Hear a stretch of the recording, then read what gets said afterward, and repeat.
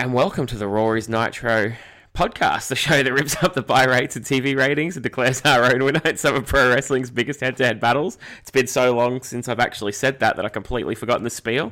And welcome aboard to Duncan Joyce once again. How's things going, Duncan? Hello, Lee. Hello, everyone. It's good to be back. Hope you're doing well. Yeah, doing a lot better. Rough couple of months here as far as recording goes. Between spending 2 weeks lay out in bed with some weird virus that I couldn't get up from over my birthday and end of football season and away for a tournament, I've not really watched much wrestling other than these shows, which I've had on the back burner for a while. How about yourself? Oh, that's a shame. I've actually been able to get through my whole entire New Japan backlog this autumn. Where do you watch that? This is one of the things I've been meaning to watch some New Japan, and I never know where to start. New Japan World itself has a lot of English pages nowadays. Okay. And it's 999 yen a month, which I don't know what it works out in Australian dollars, but it's definitely cheaper than the network. I think it's something like £6.80 or something over here. So probably about a tenner over here then, which is not too bad. I think the network's about $15, $16. Yeah, and the thing as well with the time zones, it work out well for you watching live as well. Okay, I might check that out. Even if I just dabble for a month and see if I actually watch any of it and have time, it might be worthwhile. Wouldn't mind doing it. One of the things I've always wanted to do for the show was a Japanese pay-per-view versus an American pay-per-view. Let me think. I think Ring of Honor's most recent pay-per-view was the same weekend as New Japan's most recent Super Show. Okay. It might have been the same day as No Mercy, to be honest. Oh, sneaky triple threat. That'll be a lot of watching, though. That might be like that might have to be a two-parter or something. Yeah, it might have to be. All right, I'm going to look into that now then. I've never even thought of it. I'll have to have a look in Access and see if I can get it going over here. Have they got an app for it, like on the network, or is it just purely on browser? It's definitely in browser. I think certain... I'm not sure what it'd be like in your territory, but in US, I think they're on Roku boxes and things like that. Okay. I don't think they'll be on PlayStation Store, though.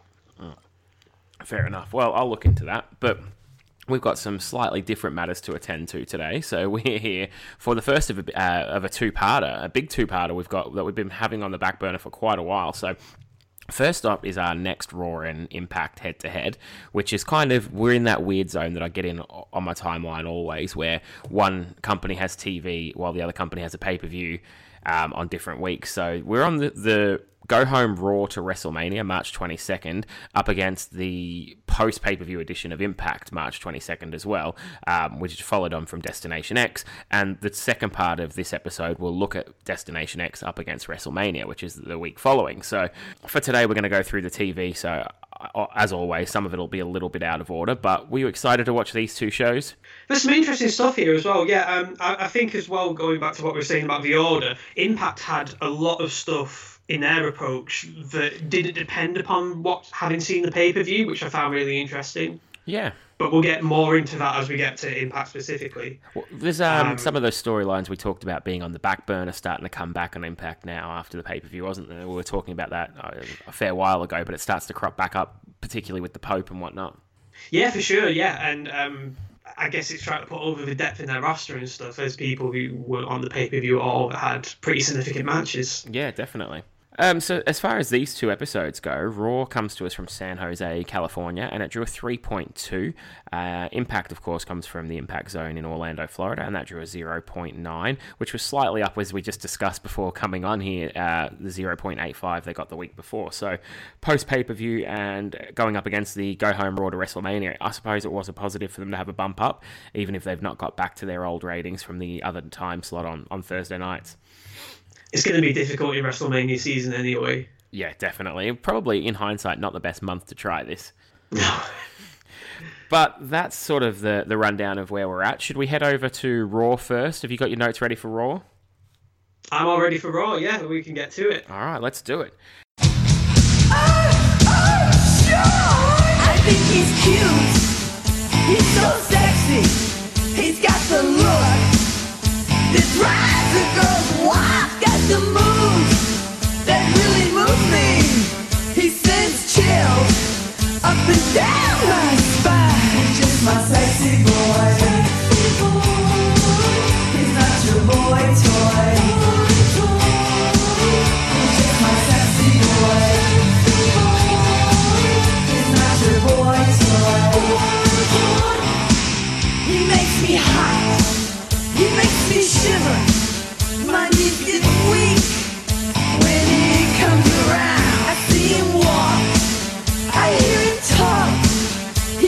me feel like I'm on cloud nine. He's just my sexy boy. He's not your boy toy.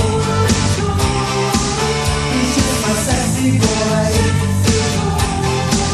He's not your boy toy. So, as I said before, it wasn't a while ago that I watched this, but my first note says that there was an epileptic-inducing opening on Raw. I'm assuming there was a lot of lights and flashes, but it was a long time ago, so you'll have to look that one up and see for yourself before throwing to Michael Cole and Jerry the King Lawler for the commentary team for the night. First order of business is Shawn Michaels coming out. We get a little bit of a recap of him hitting Sweet Chin Music on the the previous SmackDown episode after The Undertaker had beaten Drew McIntyre, and then we go to a Shawn Michaels promo in the ring. Shawn has a feeling. I got a feeling. It was deemed to be, according to Michael Cole, Drew McIntyre's first official loss in WWE. Oh, okay. Now, actually listening back, he did actually lose on television a couple of times already, but they all got rescinded or overridden by Vince McMahon. Like, he lost some Money in the Bank qualifiers. The chosen one. There's also a sign in the crowd for Pete Rose, but it doesn't spell Rose like the flower. Rose is in rows and columns. There's a lot of misspelling on some of these signs of these shows. Well, there'll be another one coming up, especially. My favourites were always Ric Flair with a K and Bret Hart with 2 T's. Seen that so many We've times. had a Bret with 2 T's, I think, at some point. More than likely. It's a fairly common occurrence. Yeah. So Shawn's promo, he has a feeling. He mentions, this popped me huge. He's going through his career. Obviously, he's in wind-down mode, the thought that he might retire here. He talks about throwing Marty Jannetty through the glass window. That was awesome. Favourite childhood memory of mine. And brought up, I don't know if you saw on Twitter this week, but the best dad joke I've ever seen. What operating system does Marty Jannetty use? Go on. Windows 91. Oh. I'm very, very thankful that he didn't say he kicked Jannetty through the glass window. No, because he didn't. That is the biggest misnomer. I was watching an old Best of Raw DVD when I was back home the other weekend, and it was Michaels versus Jannetty from that Raw in May '93 where Jannetty won the IC title. Great moment. And the caption pops up with all these captions of interesting facts and stuff. And it's like, oh, Shawn Michaels and Marty Jannetty were tag partners for years. ... Until Shawn kicked Jannetty through a glass window, that is. No, he didn't. And do your research. In a pretty a timely thought here with the passing of Bobby Heenan last week. How amazing was Bobby Heenan during that angle? That was just absolutely brilliant. I might even splice a little bit of that in here, where he's one without the other's no good, one without the other's no good. And then he hits him. I knew he was going to do that. See, he didn't need him at all. It's just brilliant. I'll tell you what I'm going to do. I'm going to turn my back to you right now. And if you want to go on your own, then walk off and leave. If you want to stick together and make this thing work, when I turn around, we're going to shake hands, and we're going to go on a rock and roll like the Rockers can do. They need each other. You know that. Sounds fair to me.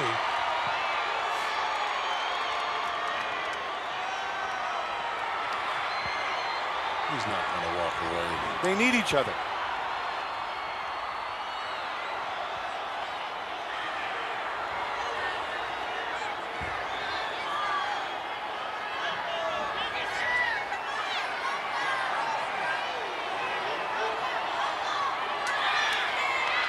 Ladies and gentlemen, the Rockers! Told you. Glad to see that. Told you. Tag team specialists. See, one without the other isn't any good. Oh! Oh, I knew he was going to do that. I just knew he was going to do that. He don't need Jannetty. I told you that off and on. Are you kidding? What a despicable act that was. No! Oh, my God. Right through the glass window of the barber shop. Jannetty tried to dive through the window to escape. Did you see that? Are you blind? What an act of cowardice. Oh, he's hurt. A plate glass window. Oh, look at that. He's busted wide open. We need a paramedic here. Is there a problem with the laws?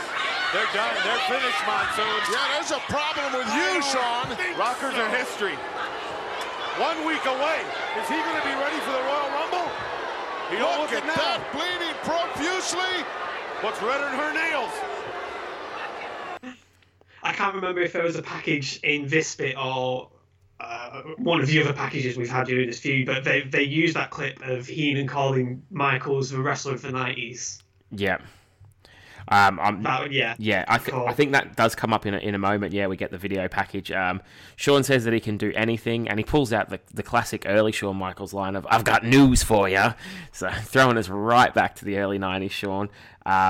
He mucks up one of his lines. I think the showstopper line, which gets him some boos, and then we go to the video, as you said about playing of Shawn Michaels' career. It just pops up on screen. So it's obviously something Shawn hadn't instigated, and it comes up with a rest in peace graphic at the end of it, which leads Shawn Michaels to calling out The Undertaker. And then, unfortunately, The Undertaker doesn't come out, but another epic wrestling personality does, and it's Pete Rose. This just popped me huge. Pete Rose coming out on Raw. I don't know. It just tickled me. Yeah, I got no clue. Like, my first WrestleMania was WrestleMania 2000, and they're like, "Oh, it's Pete Rose again. What's he doing? No, he's the chicken. Who is this guy? Why? What?" That was the hat trick. He'd been there the two previous, and it was brilliant. Pete Rose's face at WrestleMania 14 when Kane grabs him is just amazing. He's a celebrity that just got it. But he does. He books a match, which I think on the last show we talked about him booking matches from home, which was a complete pile of nonsense. At least he was here for this one. Yeah. He books Shawn Michaels up against Kane, and he wants Shawn Michaels to get revenge for him. I having not kind of dropped off the radar of wrestling at this point in time, I was amazed at how great this opening segment was. I just loved it. He also books it as no count out, no disqualification, and then we end the segment and we go to a video package on the John Cena and Batista issues before going to our first commercial break. Yeah, lots of Cena Batista packages throughout the night. Two more signs I forgot to mention as well. One says, "Hello, all my friends." Big shout out, okay. And then the second one, which was pretty significant, "I paid to see Daniel Bryan." Ooh. Keep that one to yourself, eh? They don't want to hear that. So the original NXT just started. Like you're saying about Shawn fluffing his lines, he called himself the Hot but H Kid. Yeah, that must have been what it was. I just wrote that he mucked up his line and expected to remember, but it was 2 months ago that I watched it or something. Yeah. He was possibly distracted by his own nose hair, which seriously needed trimming. His face just got weirder as he got older, didn't it? He sort of, his head aged quicker than the rest of him. There was one unflattering shot of him backstage at NXT or something, and people said he just looked like Clint Eastwood, like "get off my lawn" era. I can definitely picture that. When we come back from commercial, we go to our first contest of the night, which is The Miz and John Morrison. But again, I'm probably going to be jumping in with sidebars all over the show here. But here's a fun fact for you. I met The Miz and John Morrison in Kmart, Chermside in Brisbane. Oh, wow. And the worst part was, right, so me and my brother went, this was probably, WWE came over for the first time in 2002, I think. It was Brock and Rock, so it must have been 2002. And they only did a show at Melbourne, and it sold out huge, and they sold DVDs. I think they even did it on pay-per-view, I think, in America, but I could be wrong on that.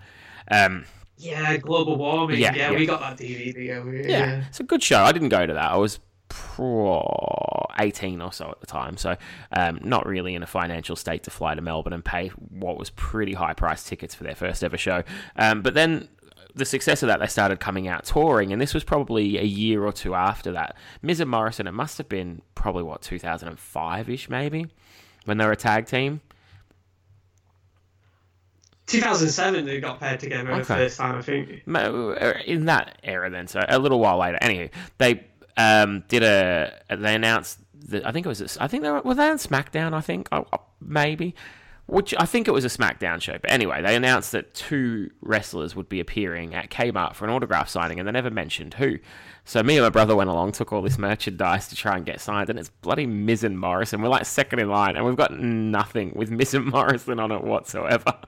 So it was a little bit of a letdown. They did cut a good heel promo in like the ladies' clothing section though, where their table was set up. So that was pretty funny. That's a line I never thought I'd hear. When you watch them on TV and they heel on the crowd and it all seems so natural, and then they do it next to like an old lady trying to find her right bra size, it just doesn't seem the same. Anyway. I met. I won a meet and greet with the Primetime Players. Oh, nice, making moves. Yeah, I went back in 2013. Yeah, that was my first ever WWE house show. I won a competition for WWE 2K. Nice. That's one shirt I'd buy, their shirt. That's what I'm sorry? That's one shirt that I'd wear, their shirt. I thought they had a cool shirt. They should have left them together. I liked them. I did really, really like them, yeah. So how did you win that? It was a Facebook competition. They had like screenshots of the game all blurred out, and they wanted to get you to guess what the WrestleMania matchup was. Oh, nice. And it was Chris Jericho versus Triple H, Mania X8. Okay. Was it? Oh yeah, it was, because it was Rock and Hogan before that, wasn't it? The cleaning up the dog poo angle. Oh yeah. Actually, I'm going to a meet and greet next month as well. I don't know who with. Again, must be something about Australia. They don't tell you who it's with, but it's International Assault or something. It's like an indie coming over, and of notable names on the card are X-Pac, the Headbangers, Austin Aries, Ricochet, Zack Sabre Jr., Tessa Blanchard, and Joey Ryan. Wow, that's a pretty good mix then. And I know the only match they've announced for Brisbane, I think, is Ricochet up against Zack Sabre Jr., so I'm pretty pumped for that. Oh, nice. Yeah. So, and we got the meet and greet. We don't know who it's with, but it was for $25. We're like, we'll just add that onto the package. What the hell? Hopefully it'll be X-Pac. Anywho.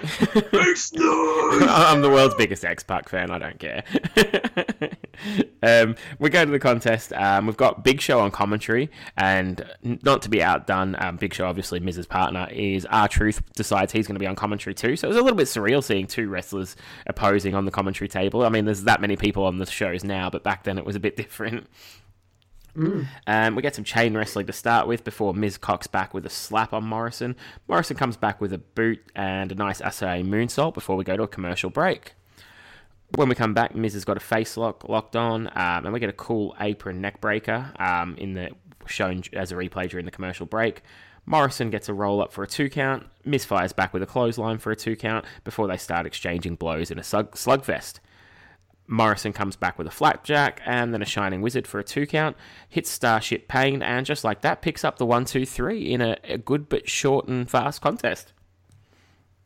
This is a really good match. Like, we've been rooting around for scraps as far as Raw goes all throughout this timeline. This is, again, like, it was pretty short, but the crowd was seriously into this match. Yeah. Good sequence, good heat. Oh, exactly. The sequences were brilliant, and they treated every sort of change in the flow of the match really, really well. Big Show on commentary had some interesting stuff. He called Morrison too pretty to be dangerous. I must have missed that line. Yeah, and right after, Cole revealed that he was going to go one-on-one with R-Truth on SmackDown afterwards, and he just laughed it off. Big Show. Gotta love him. And then he pie faces Truth. Sorry, jump in, yeah. He called Miz a seasoned veteran as well. He hadn't been around all that long by now. I think it's just because he's a pro on NXT, so he's buying into that sort of narrative to get heat on the Daniel Bryan angle, probably. They had to be trolling wrestling fans with that, didn't they? Exactly, yeah. It's the whole story, like, to try and get over the fans that Bryan's more deserving than what he's been given, and he went on this losing streak and that. I've never seen any of the original NXT, so that's something when they do upload that sort of the competition side of it, I will watch that. I watched half a dozen of the 2012 episodes when it first became a TV show and they had JR on commentary and whatnot, but it's a little bit slow going back then. There wasn't many storylines. It was very much we've got a crowd in to watch these guys learn to work. So after the match, Big Show pie faces R-Truth. John Morrison flies out with a baseball slide, and I think they basically just nail Big Show and then get out of Dodge from what I can make out of what I've written here. Yeah, just got post-match. Big Show gets drop kicked by Moz, and the faces bail. Okay, I did make out my own writing then. We're good. We've got Triple H backstage next, and in walks Randy Orton. They have some veiled threats. Nothing really comes of it. Basically, they've got to work together, but they don't like each other, is the gist of this promo here. And then we see we've got some San Francisco 49ers in the crowd, and Cole talking about Batista says a rivalry that grew more intenser this year. So, not his finest piece of commentary, but short. And we get, as you said before, the next in the lineup of Cena and Batista video packages. There's a sign behind the 49ers that said, "This beats Monday Night Nitro." Oh, really? I did not see. Yeah. I did not see that one. I don't know whether that was a veiled reference to TNA. Who knows? You'd think it'd have to be, or either that, or they hadn't been to a show in a while. Another sign I noticed. It just said, "Man, my sign sucks." You're on absolute sign duty tonight. You found them all. Oh, just wait till we get to WrestleMania, baby. I'm still gutted they took mine off me at Survivor Series in 2014 when I was over. It only said, "Hey, Mark," just to shout out to my friend Mark in Ireland, because I was going to a pay-per-view and he was going to stay up and watch it just to see me on there. But, yeah, they took it off me. Wouldn't let me take it in. Oh, God. It's amazing to me, because some of these, you see, you wonder how they get through. Like, there was one on Raw this week. It was like 3 Too Sweet. I think, you know what, Pete, like, looking back in hindsight, which I've done many times on the moment where I saw the pile of signs after it was too late and mine had been spotted, they didn't actually, I had a coat on and they didn't check you out. I should have just tucked it in the back of my pants under my coat and it'd have been fine, which I'm guessing half the crowd did because there was loads of signs, but if they saw your sign, they took it off you. So, one of them things. That's crazy. You can still see me waving my Manchester City scarf like a moron for the whole show. So, second row behind the faces in the main event. Go and watch it. We then get Jack Swagger joining the commentary team, and it's our final qualifier match for the Money in the Bank contest, which is swollen all the way out to 10 men. Going to be a car crash, that one. It's Kofi Kingston up against Kozlov. Kozlov attacks first before Kofi, starts dodging and trying to get out of the way of his big high-impact offense. Kozlov hits a shoulder and some Al Snow-style headbutts before hitting a suplex for a 2 count. And then Kofi just fires off. Hits the SOS slam on Kofi, which I found funny because Kofi's theme is SOS, and that's my ridiculously lame note. Kofi rolls out of the slam, hits the Trouble in Paradise, 1, 2, 3, and just like that, Kofi Kingston is in the Money in the Bank to do a ridiculously cool spot one can imagine. Hits open, yeah. I don't know, there's a bunch of fluffs in this. It's just a big, fat 2005 John Cena win for Kofi here. Superman, yeah. Come back, take all the moves and hit his finish. Yeah, it's just literally the moment the crowd were getting invested in the Kofi comeback, oh, bam, Trouble in Paradise, it's over. Yeah, this was a nothing match. There was nothing to it whatsoever. Such an afterthought. It's such a shame for Kofi as well. Like, the autumn and winter of 2009, it looked like he was going to get a really big push. Yeah, definitely. And we go to a commercial break, and then we come back and we've got a video package of Stu Hart going into the Hall of Fame. So cue that song that we're going to hear for the next God knows how many years over and over again. Sitting in the Hall of Fame. Thankfully, back then it was just the Mario Kart victory. Oh, bring that back. Yeah, for sure. And then we go to Our next contest is going to be Legacy and Sheamus taking on Triple H and Randy Orton. And coming into the match, we get a bit of a recap of last week, which has been so long ago, I'm not going to run through. Go and listen to the last show. And we get Legacy coming out on the microphone talking about how they've taken 18 months of abuse and they are finally free. But they can't help but take some slight little digs at each other because the WrestleMania match is obviously going to be a triple threat and it's not going to be 2v1. So there's teasing a little bit of dissension here. Yeah, very, very little, very, very much too little too late. Like, Cody, he made the point of he's 6 years younger than Orton and 3 years younger than Ted, and Ted gave him a funny look for it. And then, like, Ted made a little snarky comment back, but as far as teasing dissension between these two goes, just it's not enough at this stage. No, definitely not. And between that, Sheamus coming out, Triple H coming out, and Orton coming out, the intros take an absolute ice age. The introductions take probably about 3 times as long as the match we just talked about. Oh boy. So yeah, it's not great. Triple H and Cody start out, and Triple H comes off with a clothesline before Ted comes in. Triple H works on his arm for a while, hesitates to tag, and then Ted gives Triple H a good smack in the mouth, knee to the face, and a drop kick before Sheamus takes a cheap shot on Triple H and tags himself in and begins stomping on the game. Excuse me. Hits some punches, and then the heels really start to do some quick tags and take control and cut the ring off. Cody comes in with a nice uppercut before Triple H fires back with a spine buster and finally does make the tag to Randy Orton. Orton comes in and unloads on everybody, including a slam, a clothesline, another slam, and a move I always enjoyed of Orton's actually the backstabber. I thought that was a cool move and really good in SmackDown games as well. Oh, I love that, yeah. I first saw him do that like SummerSlam 2003, and then he went like a couple of years without ever using it. I'm like, why? It's your coolest move. Between that and his DDT off the second rope, 2 big moves I always love from Orton. Yeah, stellar. Cody then comes in and stops Orton hitting an RKO, and this allows Sheamus to hit a brogue kick for the 1-2-3, and more importantly than that, the first Cole cliche I could find, numbers game.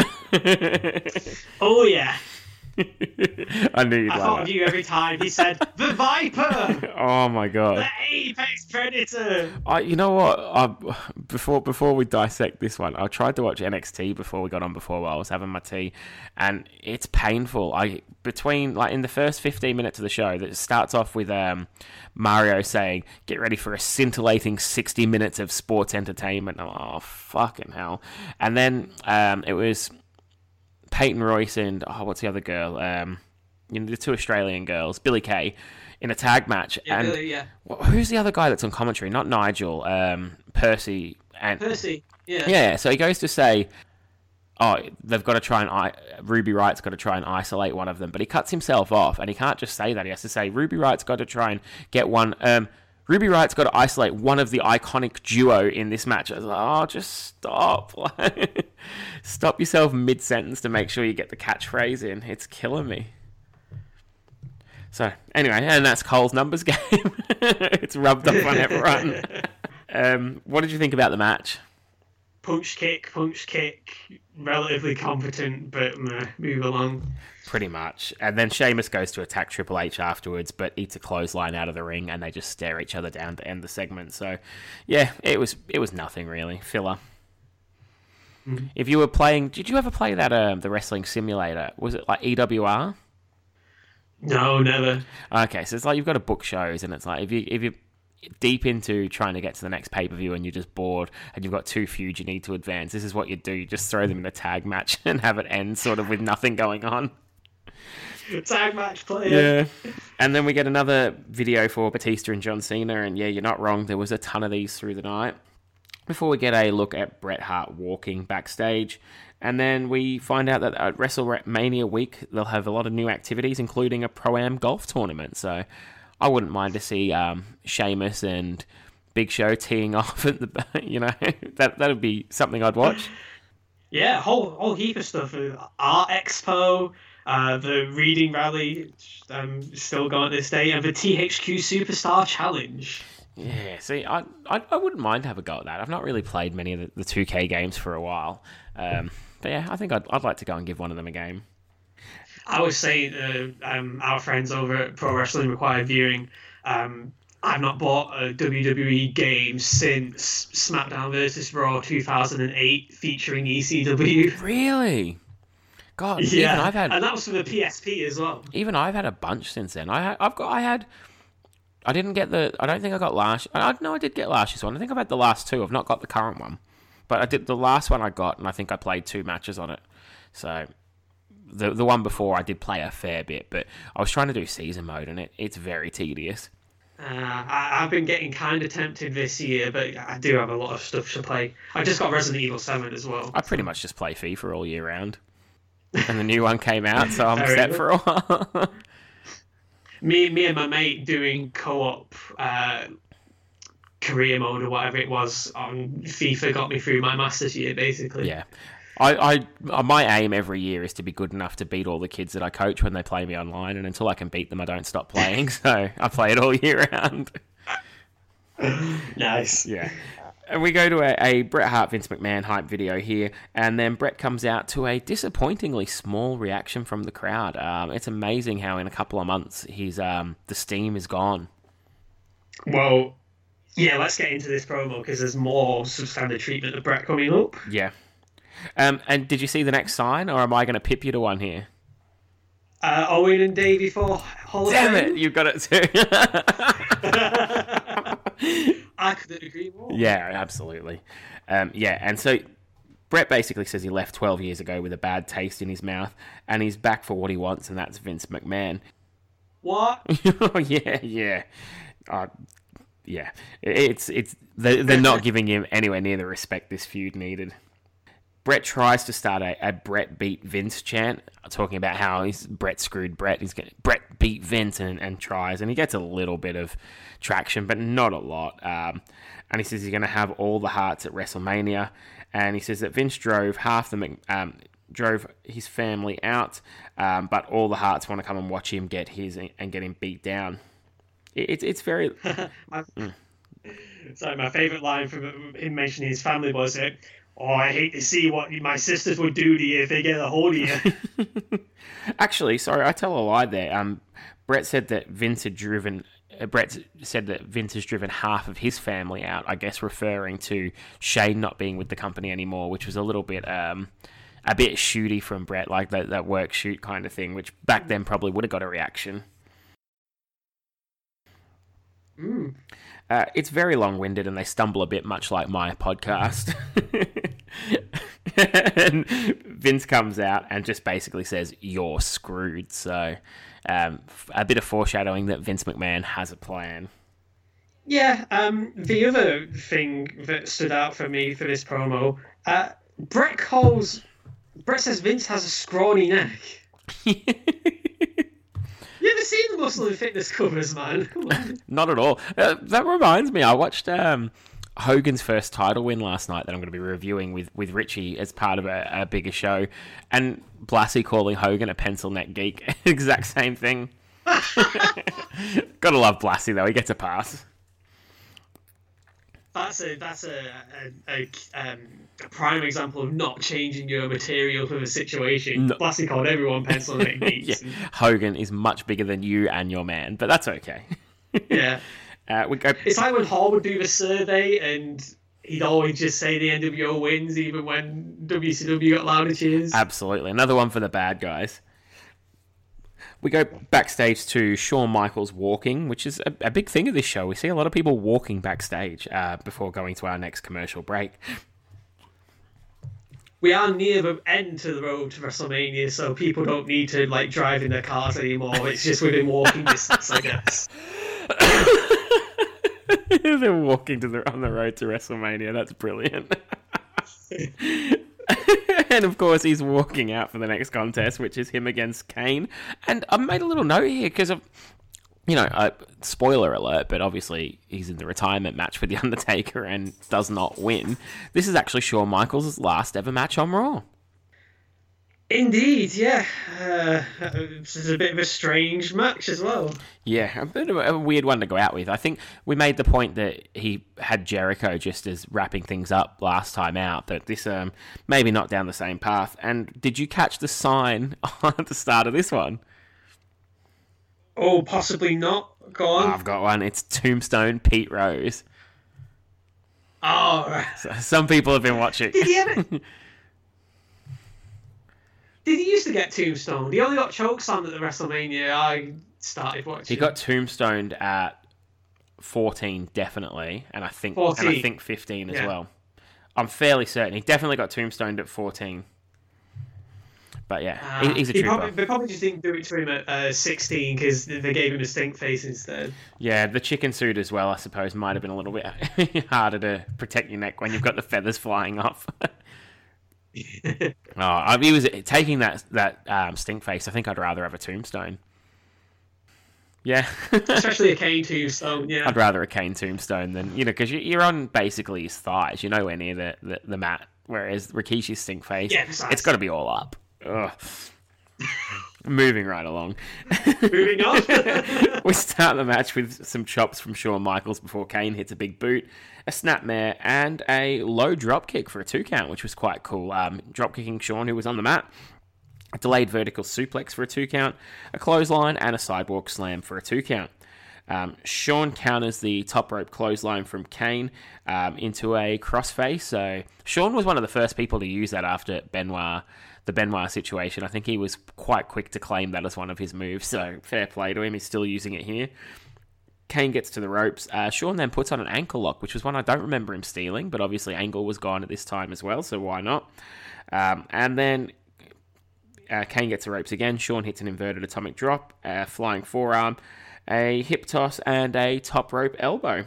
Sorry, not a hip toss, a kip up. I can't read my own writing at all tonight. Tunes up the band, and then gong, the Undertaker's bell hits, the lights go out, and Undertaker with a huge chokeslam on Shawn Michaels. But where the hell is Kane? He's not in the ring when this happens. Lights go back down, and they come back up, and Kane is in the ring, pins Shawn Michaels, but only gets a 2. Shawn then counters a tombstone, hits Sweet Chin music for the 1, 2, 3. What did you think about this one? Like I said earlier, really strange. Like when that Undertaker spot first turned up, my initial thought was, so bollocks to there must be a winner then. What was going on here? Just in general, like the submissions from Shawn were a little bit too clunky because of the size difference. Yeah, they're not his normal finishes, and Kane's a big guy to be putting them on. Like he started doing that whole thing. It was back in Survivor Series 2007. The Sweet Chin music got banned for his title match with Orton, so he pulled out all these submission finishes from all the people he faced. Whatever it takes. Yeah, that's a pretty clever way to steal the moves. So, yeah, not too bad, but pretty quick, nothing much to it. And then we go to something we've not seen for, quite a while, a Batista and John Cena video package.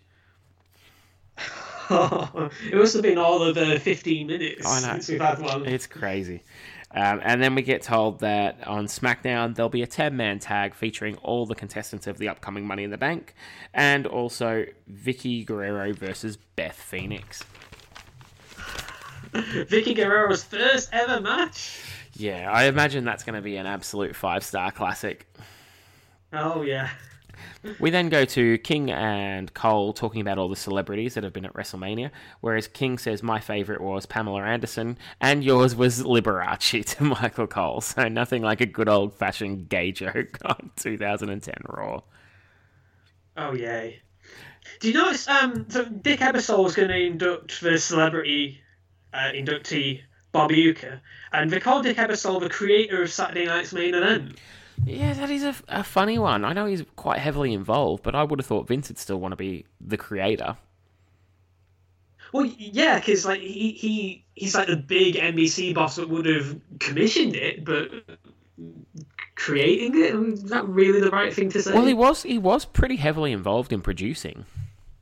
So he did bring Dick Ebersol for Saturday night's main event was on hand for all the early shows and actually brought a lot of people in to help with the production, and that's where the WWF get a big sort of everyone's high on their production values and things, and even back competing against WCW talked about the big difference in watching the two shows. Dick Ebersol did have a lot to do with that. Taught Vince a lot and is credited with showing them a lot of different techniques for timing in and out of TV segments and things you could do. I'm trying to think where I heard it. It might be on Bruce Pritchard's podcast where they talk about Dick Ebersol being quite involved with the talent as well, sort of giving guidance to Macho Man and Liz, and even sort of weighing in on some of the featured performers and things like that. So he's quite heavily involved. Interesting. Yeah, it makes for a good story. I wouldn't mind to read a book on that at some point. But the Dick Ebersol and Vince interview together on that ESPN thing was a bit cringeworthy at the end, though, wasn't it? Oh, well. Well, as DX have informed us on many occasions, Vince loves dicks. Yeah, pretty much. I think you could still buy a T-shirt of that somewhere. I don't know. We talk about the Hall of Fame a little bit and a WrestleMania rundown from the commentary before we get Christian and Pete Rose talking about how they're going to get revenge on Kane and healing on San Francisco. So that was pretty funny as well. Christian's laughing outside the door, and then we see the door open and Kane drags Pete Rose in. Christian looking very fearful on the outside. This feud must continue. Oh, that's great. And we get our Slam of the Week, which was the Divas mess from last week, so it is what it is. Ironically, sponsored by Just for Men Moustache and Beard. Makes perfect sense. Before going to our next match, which is Eve, Gail Kim, and Beth Phoenix up against Maurice and LayCool. Out with Eve, Gail, and Beth is Mickie James and Kelly Kelly, and out with Maurice and LayCool is Vicky Guerrero and Alicia Fox. We've got a brilliant... my first note here is just what a go-home main event for WrestleMania. Just not good at all. Oh, yeah, it's the final match, isn't it? Yeah, it is. So we've got Shawn Michaels' last ever Raw match, and it's out main evented by a 6-diva tag match on the Go Home episode to WrestleMania. Historians would not have picked this. So we've got Gail Kim hits a Hurricane Rana, which is quite cool. Gail Kim can definitely go, and a clothesline for a 2 count. Before Michelle McCool hits the Styles Clash, which she'd pretty shamelessly stolen off AJ Styles back at this time period. Yep, that was literally it. That sequence was the match. Was that the... Hurricane Rana by Gail. There's a clothesline in the corner and some really cool pinning counters between the two, and then Gail gets hit with the Faith Breaker, and that's the finish. I've got it written down, and I had to stop them because I can't believe that's what happened. Exactly. My note's actually right. 2 out of 6 got in the ring on a 6-person tag team match. Fucking hell. What was the point? We've been talking about this. Exactly. We've been talking about this on Twitter. Every time Gail and Michelle have had sequences together, it's been really, really good. And they only get like 2 minutes in the ring if they're lucky. Sometimes it's like this, 2 minutes, and it's the entire match. That would have been a great... Give them some title work. That would have been a great last 2 minutes to the 10-minute match. Yeah. Oh my god, but everyone else just stood on the apron looking like Muppets. Well, it must be like, well, we're only 2 minutes in, this can't be the finish, right? Oh my god.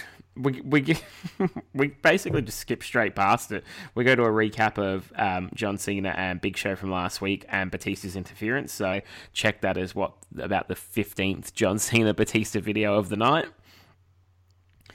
Well, yeah, we had to recap every single step of the John Cena Batista story, of course. Yep.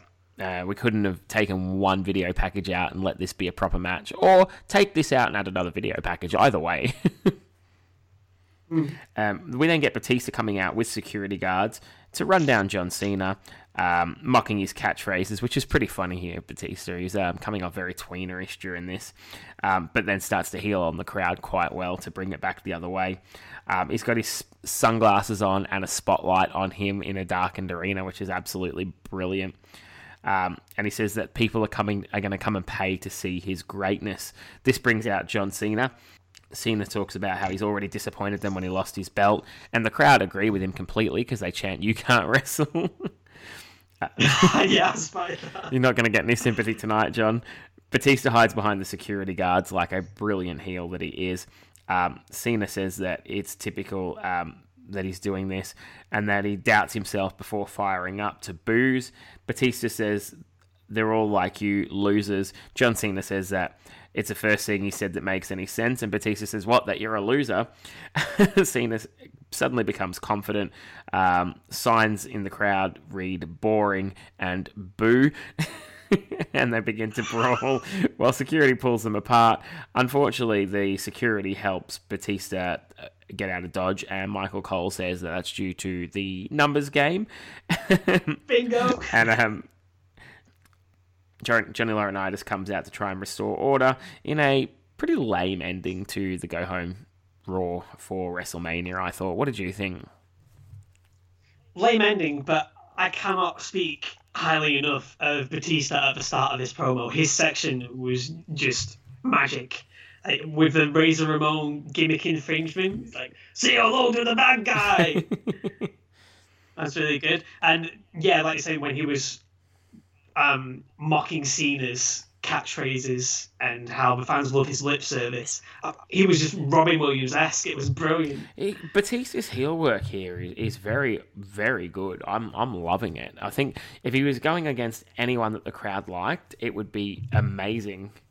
And yeah, it's fabulous. Like, the way he talks about himself being a draw and how he sees money in everyone in the crowd. And like, he sees them as money and not people. And there's one line, it's like, "Some people are really, really fat, and I love you because that means you bought 2 seats to see me." Yes, he did. Oh, if this feud was with an Undertaker or Shawn Michaels or someone like that, it would just be absolute money. But yeah, no, Batista's awesome. Cena's probably at the height of his resentment here. He's very much Cena 2010 is very much Roman Reigns 2017 for me. Except Roman's becoming full circle now. I'm starting to notice. I don't know how much you read of it on Twitter, but it's, people are getting so annoyed with the Roman hate that they're defending him without any basis for defending him now, and it's becoming like the worst argument ever, and you just want to tune out and not bother with it.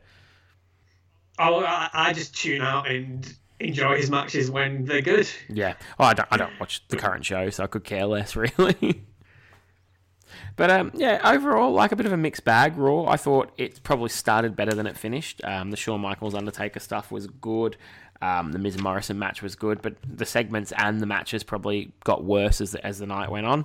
But, it is what it is. It's the go home to WrestleMania. They're not going to give us any 5-star classics because they want everyone to plump out what was HD there by 2010? It might be upwards, towards $60 for this now. Oh, yeah, probably. Yeah, there'd have been HD on pay-per-view since 2008. There you go. So they were asking some people for $60, so then they're not going to put out any great wrestling 6 days beforehand. Yeah, totally with you on that one. It did lose steam as the show went on, and the first 2 segments were really good, and it was just a bit too talky. Yeah. So it is what it is. That's Raw in the bag. Should we head over and check out what Impact had to offer? Yeah, let's take a look. Drop that down! The whole fucking show! Drop that down! The whole fucking show! Intimidator! Intimidator! Incrucinator! Fan assassinator! Drop that down! The whole fucking show! Drop that down! The whole fucking show! Okay, and we're back to look at Impact and see how that one compared to Raw. This one, of course, is coming hot off the heels of Destination X as opposed to Raw, which was the go-home show for WrestleMania. And we start out for a bit of a rock concert light. It's Eric Bischoff in the ring strumming away on his guitar. He cuts a promo on Jeff Jarrett. He says how he is a classically trained musician and that Jeff Jarrett just uses the guitar as a prop. So that's, just makes me think of the classic line, isn't it? Broke 10,000 guitars and never drew a dime. Drew a dime. He broke 6,000 guitars, never drew a dime, but he thought he was the man. Yeah, I love that. Like, Bischoff, after he played his piece, was like, yeah, I wrote that back in 92. It's good. Back to the sign front. There's You're all over a sign saying, where is Samoa Joe? Good question. Very good question. Bischoff then calls out Jeff Jarrett. Jeff Jarrett teases that he's going to hit Bischoff with the guitar before leaves, and Bischoff talks just a little bit too much, running down Jarrett, who's on his way backstage. So he changes his mind, comes back in, picks up the guitar, and nails an unsuspecting Bischoff to a huge pop from the Impact Zone. That was really cool. Walks backstage and is congratulated by Mick Foley before the commercial break. That was fabulous as well. So, with the fan reaction, as soon as Jarrett starts walking back up the ramp back towards Bischoff, Bischoff is great playing it up, and he thinks the fans are in. He was like, "Oh, you want me to play another tune? Is that it?" He really reminiscent of the Rock and the arrogance of him when was it Goldberg came out during the Rock concert? I'm sure it was. Goldberg would have come out during one of them. Yeah, Austin came out during the first one too. Yeah, but I've not thought of that actually. Yeah, so you know what I mentioned about signs being misspelled. Yeah. There was a Jeff Jarrett sign, and it only had one T at the end. Oh, it's part of the thing that you spell it. JEFF. Exactly. His whole fucking gimmick was spelling his name, and you spell his name wrong. I just like to imagine Jeff Jarrett. Like, my daughter's in here in Australia. It's called prep. It's the class that you're in at school before grade 1, and they're doing a lot of spelling and reading and writing. I just like to imagine that's how Jeff Jarrett learned how to write his name, JEFF. Miss It's a little 6-year-old Jeff Jarrett just picturing it to the words. That's very good. I realised something the other day. When your daughter was on the episode that time, she shares a name with IRS's daughter. Really? IRS has got a Mika? Yeah, Mika Rotunda. Oh, wow. I'm going to have to tell her that. That's brilliant. Because everyone's been bothering her lately, Mika Rotunda, not your daughter, about whether she's going to be Sister Abigail. Oh, that's brilliant. Did you see, my daughter could have a career in wrestling just yet. She did a pretty decent Sasha Banks impersonation last month. She did, yeah. Yeah, she loved it. She was really into that. It was a shame. You know what? I was pretty gutted on two fronts. One, Bayley didn't make the show and then came back 2 weeks later. Typical. Oh, but then I thought, when I was trying to sell it to my daughter that Bayley's not going to be there, and she really wanted this Sasha Banks costume, and I ordered it, and I was praying it would come in time, and it did. And Sasha had won the title a couple of weeks beforehand, and I thought, yeah, at least they'll have this big fatal 5-way. Sasha will reign victorious and celebrate at the end, and Mika will be happy. And Alexa Bliss has to beat her the bloody week before they come out and win the title, doesn't she? So, yeah, of course. No feel-good ending for my daughter, but she still had a great show. That's disappointing about Bayley, though, because when Asuka had her collarbone injury, they just sent her over to Japan anyway in a sling. Yeah, I would have loved to have seen Bayley. I thought they would have done that for Bayley. Just come out and run someone off. Don't even have to touch them. The pop would have been brilliant. She did enjoy, though, the holding my phone up for Bray Wyatt, which I found a bit creepy. My 6-year-old daughter dressed as Sasha going along to the Bray Wyatt theme, so... Oh, maybe she is Sister Abigail. You never know. Yeah. If I go to pick her up from school and she's on Raw instead, I'll tell you about it straight away. Anyway, we come back from the commercial and Bischoff announces that it's going to be Foley versus Jeff Jarrett. The loser is fired and the winner gets to stick around and become Eric Bischoff's bitch. So, not sure which way you'd want to go here, but that's a good bit of a revenge bit of booking there. Yeah, because he said they both crossed the line. Yeah, well, one smacked him with a guitar and one's giving him a haircut, so, I suppose they're both pretty much in the bad books. We then go to the next match, which is Daphne and the Beautiful People up against Tara, Taylor, Sarita, and Angelina Love in a Knockouts 8-person tag match. Tara comes out early and tries to save the spider, which Daphne had stolen, but eats a 4-on-1 beatdown before her partners can get out. We get a commercial break, and when we come back from the commercial break, the match is underway. Taylor hits an atomic drop before Velvet hits a neck breaker for a 2 count. Sarita hits a drop kick on Lacey. Tara comes in and hits a slingshot leg drop for a 2 count. Do like that move. Daphne cheap shots her though, and they triple team, and we get a bit of a lift and drop on her. Tara tries for the spider again, but gets caught by the heels. All the 8 people come in and out, take turns hitting big moves and leaving the ring. Sarita hits a Pearl River plunge, and I've got here Earl drops for no pin. Okay, I think he went down to count them and they weren't actually going to go for a pin, so he looked like a bit of a fool and had to get up and play it off. Tara hits a Widow's Peak, and then goes again for the spider. But Daphne, I can't talk at all tonight. Daphne grabs her and hits her with the moss-covered 3-handled family credenza for the 3 count. Yes, I can't do that as well. I popped so big when I watched the pre-show for No Mercy, and I've not seen a Drifter match in ages, and he has this move called the Drifter Way, and it is literally just the moss-covered 3-handled family credenza. I could see that coming in my notes, and I mucked up every word leading into that.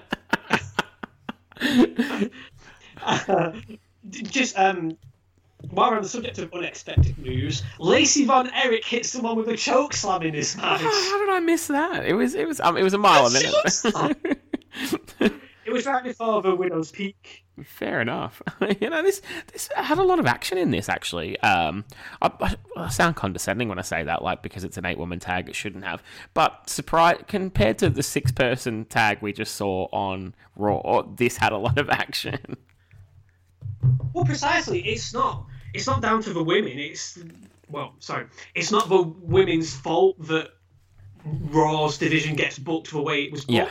This is how you book correctly. A match with so many people involved. Everyone got their fair share. It had a lot of energy, no real botches, and the crowd were really hot for it. Having not watched TNA in this time, though, I've got to put my hand up and say I always just assumed women's wrestling sucked until I got back in 2014, and particularly with NXT with the 4 horsewomen and then Asuka later on, who I'm a huge Asuka fan. I'd never seen any good women's wrestling, so a small patch maybe in 94, 95-ish, but the rest of wrestling sucked and was hard to come by, so bad timing. But yeah, this was really enjoyable. I liked it. Yeah, because we go to AJ Styles and Ric Flair on crutches and a wheelchair, respectively, arriving before we get a recap of Destination X, which I won't go into because it's going to be on the next part of the show. Did you notice the bus that they arrived in? No, I've not got a note on it. It was it was like a mobility bus so that Flair could be lowered down. Of course it was, because he came out the back on the chair. Yes, it was. But did you see what was written down the side of it? Orlando Stripperama. Oh, how did I miss that? It's a strip club bus. So the strip clubs in Orlando are handicap accessible. They'll come and pick you up. Yeah. It's like over here we've got they're called like RSLs. It's like it's the almost like the pubs for like retired servicemen and whatnot. It's where basically old people go for cheap drinks, and they've got like these free buses that'll come and pick you up from the local area. So strip clubs having that is a new one on me. Okay, so Hogan and Abyss come out and they cut a promo on Ric Flair talking about how they've got his number, and they talk about how Bischoff is starting to get personal, and Hogan has told him it's only got to be business here. They book Team Hogan up against Team Flair at Lockdown. They name Abyss the captain. Abyss is 350 plus pounds of monster, and then they need bandages and they won't need bandages and chains. They'll need a mortician afterwards. Flair comes out and says he can't kill him because he is a wrestling god. He says his team captain will be none other than Sting. The lights go out, and when they come back on, Hulk Hogan is cuffed against the posts, and AJ comes out with the crutches, and we get the Pope coming out and making the save of the beatdown. Rick tries to escape in his wheelchair, which is absolutely hilarious, trying to wheel up the ramp at high speed. Hogan just walks out and grabs him, brings him back in, and sends him into an Abyss clothesline on the ramp, which knocks him out of his chair. That was a really funny end to a pretty serious segment.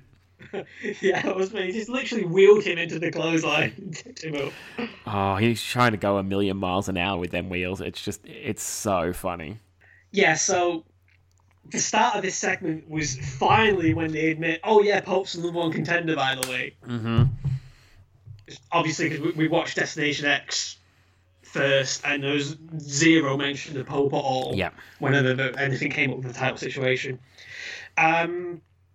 Yeah, I just found it a bit dodgy midway through this promo. Abyss was talking about how he hoped AJ and Flair stayed at the hotel so they wouldn't get hurt again. Like, they turned up earlier. Did you not see that segment? No, he's not watching.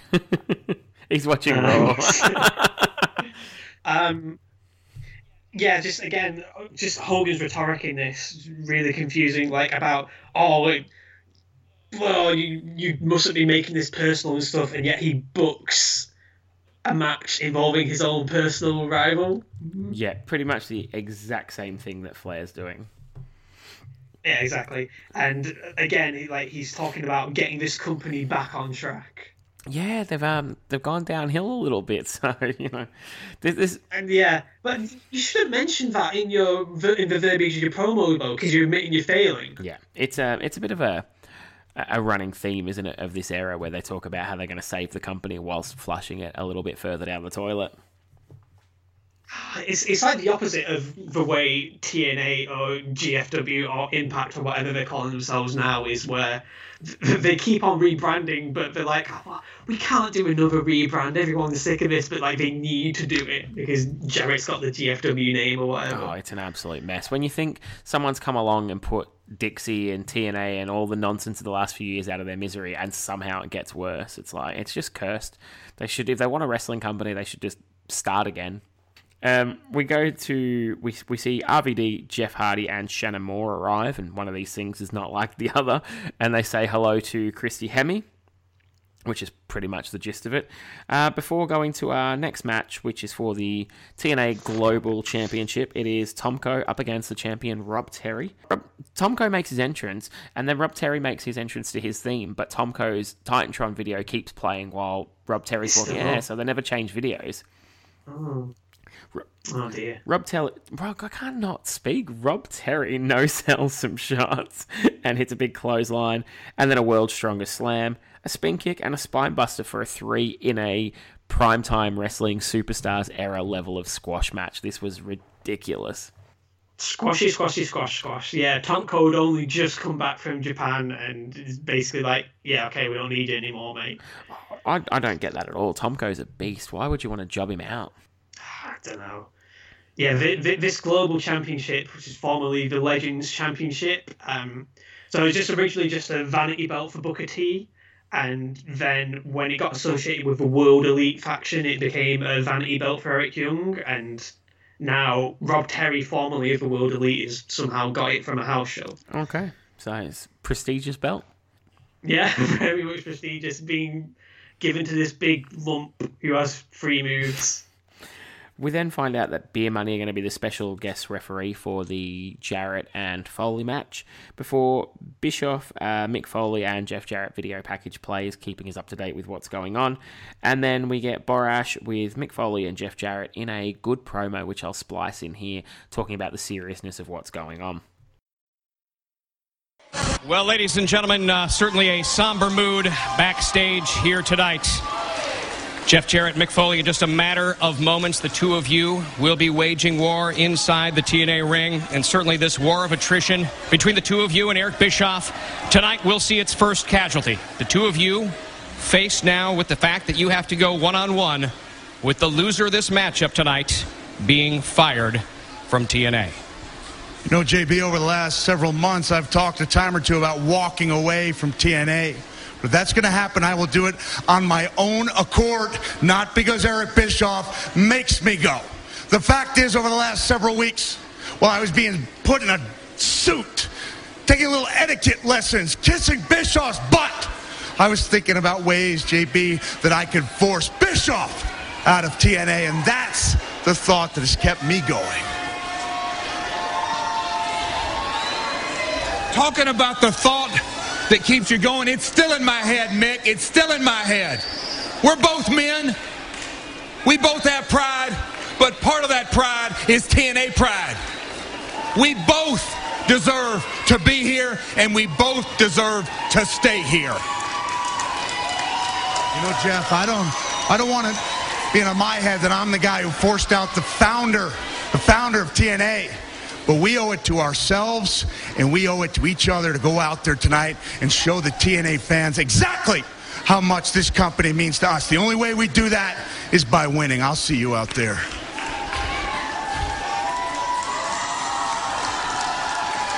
You know, Mick, I was on the outs around here for a few months. And you, above everybody, instilled in me, you put the passion back in me. So not only do I owe it to our fans, to my family, but Mick, I owe it to you.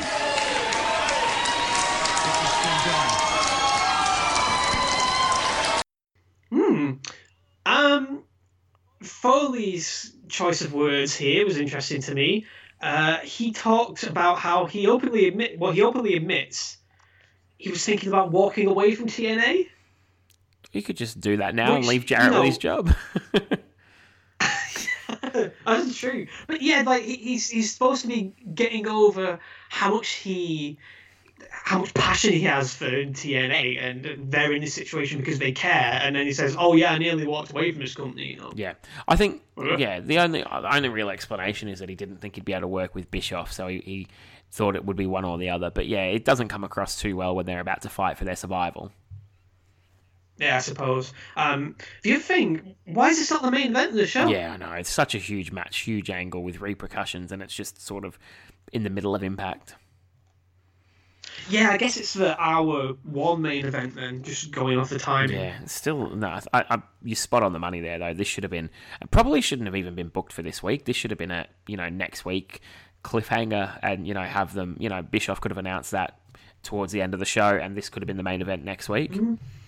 Something to look forward to. I found it funny how they had a video package prepped as well. Yeah, ready to go, like they knew this was coming all along. Just been booked on the spot at the start of the show, and here's a video package for the feud. I expected to be hit in the head with a guitar, so I had production put this together. We go to Mick Foley up against Jeff Jarrett.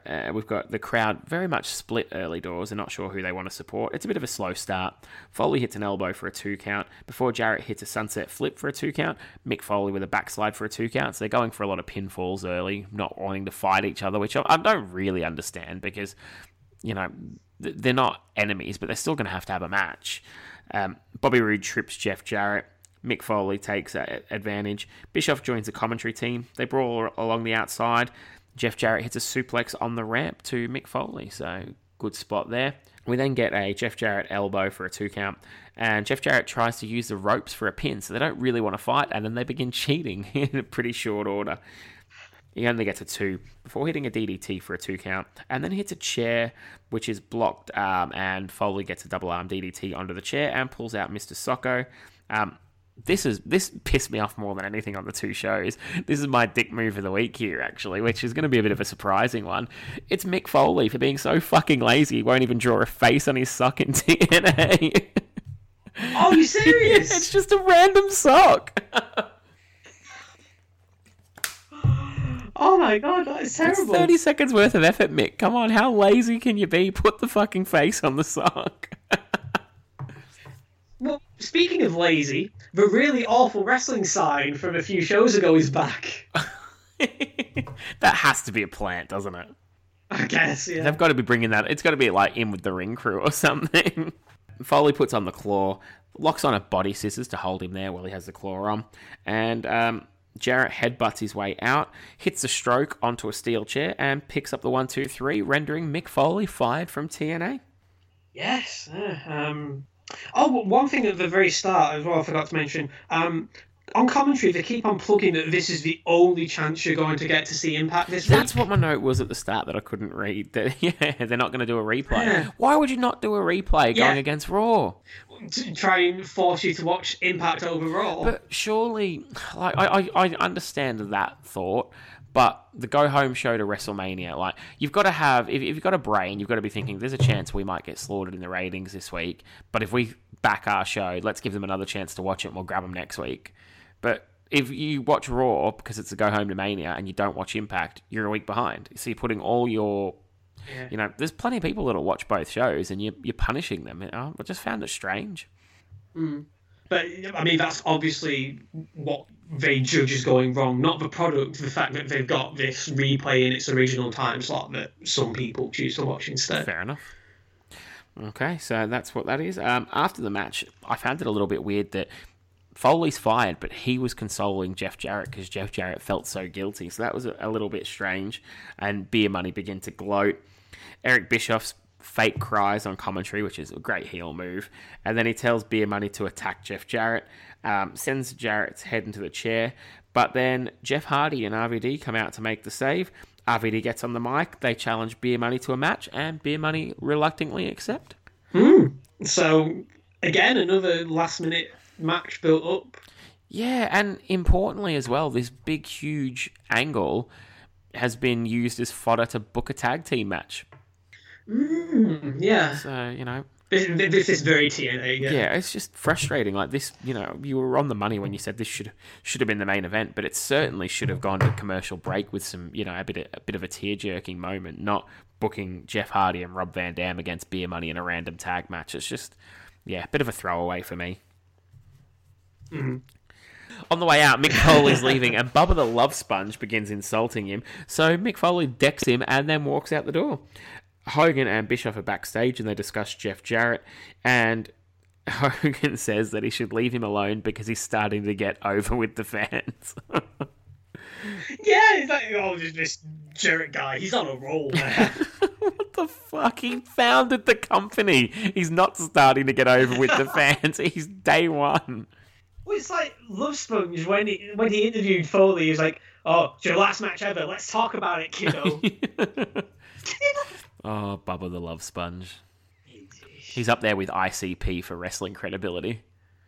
And we get Chrissy Hemme with Beer Money, who cut a decent promo on Van Dam and Hardy. Bischoff's then with Van Dam and Hardy for a promo. And then we've got Matt Morgan with and Hernandez video package for their little tag team breaking up feud that's been going on. Jeff Hardy, in this interview, his face paint was rather sort of Road Warrior Hawk-esque. Him and Van Dam, I think as well, like, I've not really... I know we're ragging on the importance of things here as well, but that's sort of a dream team, isn't it? Van Dam and Jeff Hardy. That probably should have been built up for something more than we're just going to run out, make a save, and challenge Beer Money tonight as well. Yeah. And then we go to our next matchup, which is Hernandez up against Matt Morgan. Hernandez jumps him on the ramp, selling the sort of bitter rivalry that's been going on here, hits some big shoulders, and they brawl along the outside. Hernandez is wearing out Matt Morgan, who begins to beg off. Hernandez hits him with a huge Beal, a Stinger Splash, and a Spine Buster before Matt Morgan gets Hernandez tossed out of the ring, and they brawl along the outside a little bit more. Hernandez then has his head up against the ring post, and Morgan hits the carbon footprint to the head into the post in a amazingly sickening spot. The referee on the floor oversells a little bit, repeatedly making the dreaded X sign for an injury. And then we basically get the cameraman, he's doing it on camera over and over again. Terry Taylor comes out to check on him, and then they have some more people come out with a stretcher, go to a commercial break, selling the seriousness of what's just gone on. That's an amazing spot. I thought that was absolutely brilliant. What did you think? That was great, yeah. Like the in-ring work beforehand, I really enjoyed as well, and like say that spot was just brilliant. I enjoyed when Mex jumps Matt Morgan during his entrance, and afterwards he celebrates with a little jig, and Matt Morgan's pyro from his entrance goes off just in time. It's amazing. You hear as well, Tenay, you hear Tenay say to Keith Mitchell to go to commercial. Yeah. It's that. Because of the seriousness Yeah, of it. I think they probably just needed a tiny bit more subtlety, and it could have been really special. But as it was, I thought it was pretty bloody awesome. That was a tremendous segment, yeah.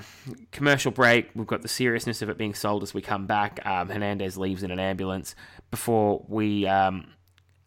Terry Taylor as well, by the way. I forgot to mention here earlier. He came out, when he did come out, he had his dad jeans and New Balance on, looking like the 40-year-old virgins. Wrestling fashion at its finest. We've got a video on the band. So Scott Hall, Kevin Nash, and Sean Waltman. A little bit of a package on what's going on with them. Before going to our main event, which is Beer Money up against Rob Van Dam and Jeff Hardy. Okay, at the very start of this match, Tenay claims that we're staying with this match until its conclusion. Yeah, it's a very Nitro thing to say that. But we have a commercial break in this match. So we're not really. No. Jeff Hardy, with a storming start, hits some punches on James Storm. Yeah. Storm. Jeff takes out Robert Roode, then backdrops Storm outside the ring onto Robert Roode, and then goes and gets a ladder as we go to our commercial break that you just mentioned.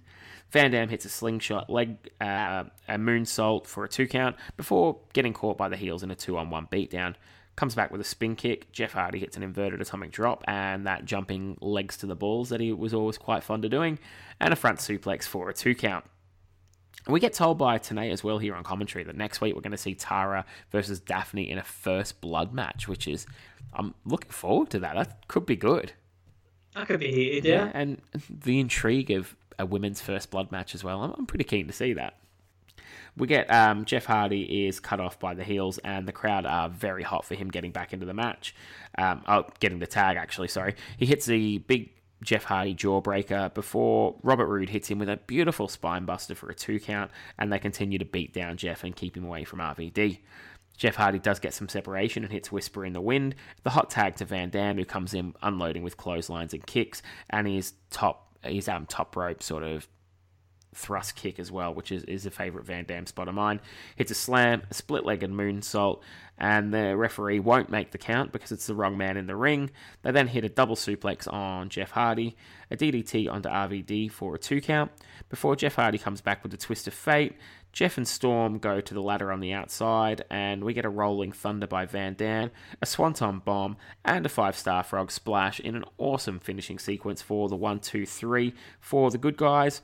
And then we get, who have we got here? Eric Young comes into the ring and tells us that next week we're going to see him team up with them up against the band. So the Impact Zone is very much rocking as we go off the air. They're pretty keen for that, and Van Dam and Jeff Hardy don't seem to have a problem with it either. So decent main event. What did you think?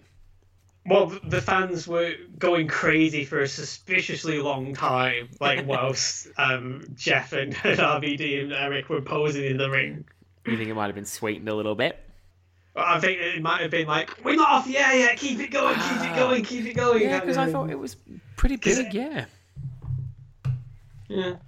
But that was a pretty good match. That had some really good moments. Like you say, that finishing sequence, just everything in one fell swoop from a Rolling Thunder onwards. Really, really good tag team finisher. Absolutely. Very, very good. I thought it was great. I'm not sure about, again, like, it's a very WWE thing of having the super teams go over the tag team specialists. Yeah. It's a modern wrestling trope nowadays, isn't it?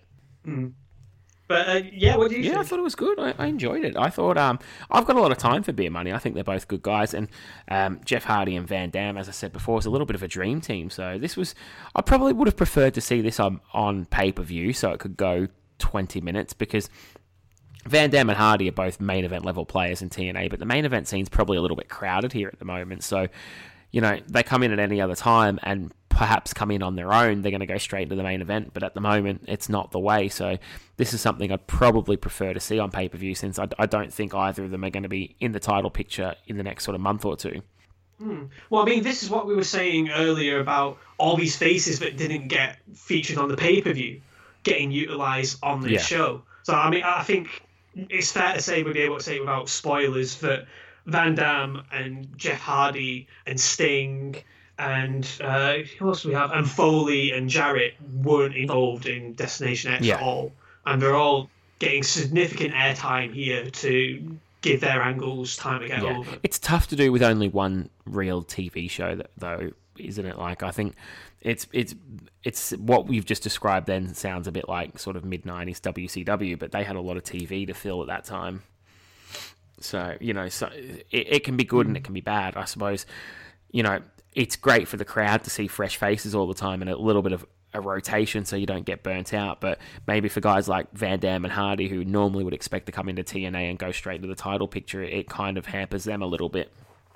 But no, overall a decent main event too. What was a pretty easy watch, Impact, to be honest. I didn't, there was nothing I found really too offensive. The matches were good, the angles were good, and yeah, I thought it was pretty decent. Yeah, I think basically when I've just got like some of the verbiage and some of the promos to nitpick over, you've done a pretty solid job. It was a pretty entertaining show all around. So, should we go and wrap it up and pick ourselves a winner then? Yeah, let's see who wins. And the winner is Hove, my man. Speech. So, first cab off the rank I've got as production value, and WWE's hard to beat, but when you've got the wrong person's Titantron playing through an entrance, that was really the tipping point for me. So I went WWE for production values. What did you think? It's just WWE all the way, really. Tough one to beat them on. Crowd heat, though, I flipped it and went the other way and thought TNA's crowd was much, much hotter for the stuff they needed to be hot for. What did you think about that? I get your point. I'm going to go with a tie here because, like you say, while the WWE crowd did falter for some things, there was still like the way they treated the Miz and Morrison match, the way they treated Michaels, but there was still a lot of good interaction. Yeah, definitely. Storylines, who did you go with there? Oh God, this is a tough one. See, because TNA's ones were all right, fairly self-contained, but on a bit of a like mad rush to keep it within the span of the show, whereas WWE's were on the verge of WrestleMania. I think I'm going to go with a tie again because like a lot of time on the WWE side of things was taken away because of all of the Batista and Cena video packages. I went with a tie as well, and I think it's because that feud you just mentioned, for me, they overkilled that and possibly the expense of some of the others. Probably did have more storyline advancement, but I thought TNA's stories were better spread and better told, so I went a tie on that one as well. What about characters? Who do you feel like Showcase had the best usage of their characters on the night? I'm going to go with the WWE here for Batista in particular, and Michaels, and the little cameo from The Undertaker was quite spooky as well. Okay. I struggled to pick on that one as well, and I went with a tie, and mostly just because looking at names that weren't there, so like you didn't really... Undertaker was there, but you didn't get much. You didn't get anything really out of Jericho. I know there was the brand split and stuff, but they've been all appearing on Raw so far that to me it felt like they were missing. Of course, TNA, no Kurt Angle, no Anderson, Samoa Joe, as you asked about earlier. So I think they both probably could have done more with their roster, but I guess, they've got such bloated rosters that they put as many out as they could, which I guess is going to put the decider firmly into the match quality category. Who did you go with there? TNA, really, just for the consistency, the better use of the women, the really good match come angle with Morgan and Hernandez, and the main event was pretty good as well. I think I enjoyed the Miz and Morrison match the most out of what's been on these two shows, but TNA's main event wasn't that far behind, and Raw didn't really have anything else of interest, really. I went with TNA. I thought they blew Raw's wrestling out of the water. The Miz and Morrison was good, but it was very, very brief. Whereas TNA's wrestling overall was pretty good throughout the show. There wasn't a bad match on the show, and ones I didn't expect much from delivered in one way or another. The women's match had a lot of action, which I didn't expect it to be that high quality, and the Foley and Jarrett match had an awesome storyline around it. So, two guys I probably wasn't that keen on seeing. It delivered, and Beer Money's involvement I thought helped it along as well. So I went with TNA, which puts us in a little bit of a dilemma because we've got 3 categories going to WWE, 3 picks. 3 picks to TNA and 4 ties. So we've got a dead heat here. Oh, wow. Yeah. So, picking a winner then, I guess you've got to go, maybe we'll just add in, which one did you enjoy more? Well, I enjoyed Impact the more, so I was fully expecting them to come out on top here. I enjoyed Impact the more as well, so I'm going to go with that. And being a shorter show, and getting as much good stuff into it as WWE did in a longer show, and finishing better. I thought Impact built to a better ending than Raw did. Yeah, and I know we were very critical about the Jarrett and Foley match coming so early in the show, but I suppose they did have a build to a very significant point midway through, and then they were able to build it up yet again with something really significant and worthwhile in the second half. Yeah, I guess the pass I'd give them on that is at least the match they built off what I felt should have been the main event was a better match. So they built to the better match last. And I guess as well, they did throw to a pretty significant match in the 6-person tag, as well as announcing the first blood for the girls. So they did announce 2 big matches for next week, which is something I think they really need to work on if they're going to compete, which, don't let me know how it ends, but I'm fairly certain they need to work a bit harder than what they did. So, yeah, really good couple of shows in the can there. Obviously, we're going to make this a 2-parter head-to-head, so we're going to be back together pretty quickly. But before we wrap this one up, have you got anything else in the pipeline you want everyone to look out for? Well, we keep pushing it back and back, but me and Kyle are trying to organise getting together for another episode. I will be going to America at the end of the month, so we do need to sort something quickly. Oh, nice. How long are you in America for? Just 2 weeks. Just New York, Denver, Portland. So get a spread. That's a big travel itinerary there. They're not close together. That's it's like saying I'm going like Germany, Russia, and China or something. That's a fairly big spread of land. Yeah, well, I wanted a spread of American experiences that weren't going to be like. Well, I'm not getting to it. Yeah. Oh, that's so. Have you got anything? You getting any wrestling action in while you're over there? Well, the thing is, I'm going literally the week for WWE. I'm going to be in Britain. Oh my god. And Revolution Pro got a load of shows as well, so there's literally zero wrestling going on. I'm arriving like just after House of Glory have a show, so I'm going to like just narrowly missing. How's that? You're going to be in America, and I'm going to see more live wrestling than you. That's brilliant, though. That'd be really good. Well, what's your and have you guys mentioned your next show with Kyle? What show are you up to next? Well, we keep. Or has it not been let out? It's not been let out. We're thinking I think it might be Hell in a Cell and No Mercy head to head. We have perhaps some stuff for No Mercy. It's a good idea, putting pay-per-views head to head. Maybe as well. That's brilliant. My lawyer will be in touch. That's great. No, I look forward to hearing them. But yeah, we're still really active on Twitter at TNW Podcast, and so like and subscribe. Yeah. Blah blah. Actually, that's the worst part about how long it's been since these shows. We've not insulted Kyle or Triple H in so very long. And Triple H was non-eventful on this. I've not even got anything to bag him for. He was just another piece of the puzzle, really, wasn't he? Here you go, Kyle. Triple H slacker missed NXT tapings this week. What kind of boss is that? Yeah. But no, that'll do it.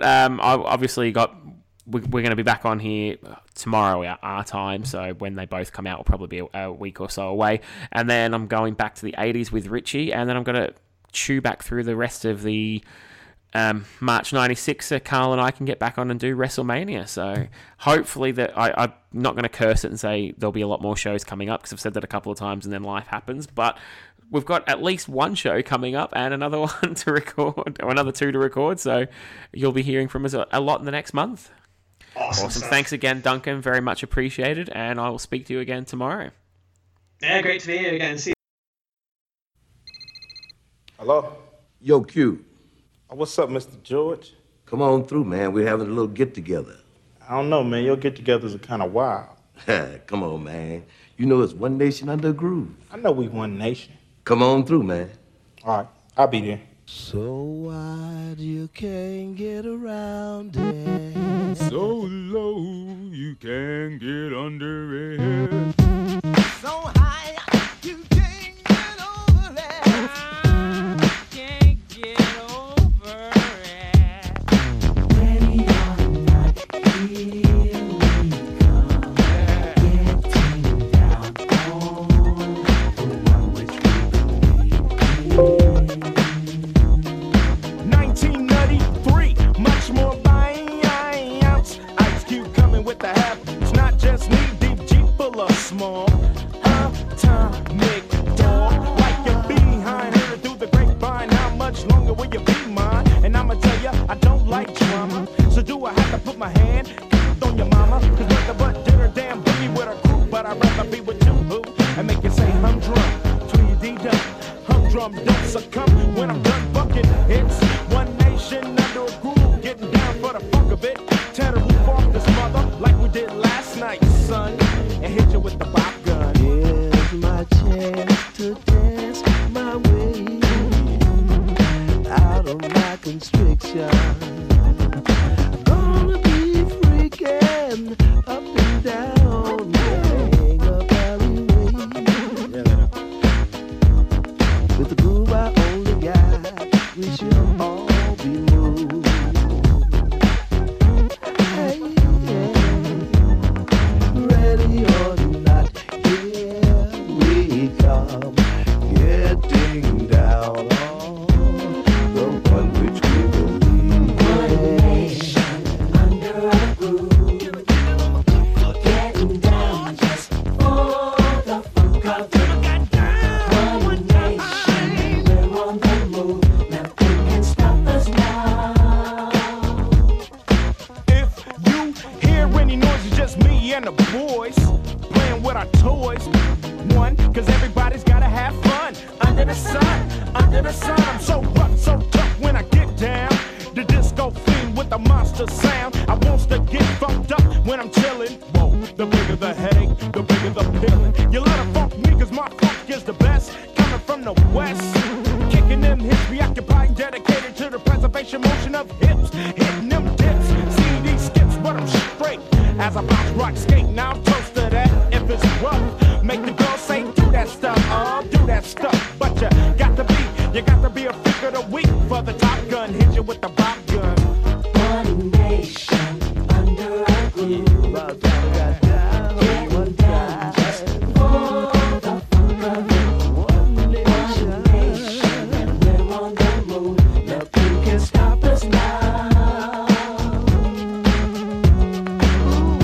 One nation under a groove, Everybody say, getting down just for the funk of it.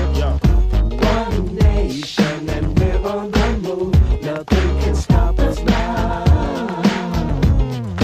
Do not attempt to adjust your radio, there ain't nothing wrong. So hit the bone, waiting on a double Dutch bus for a ride.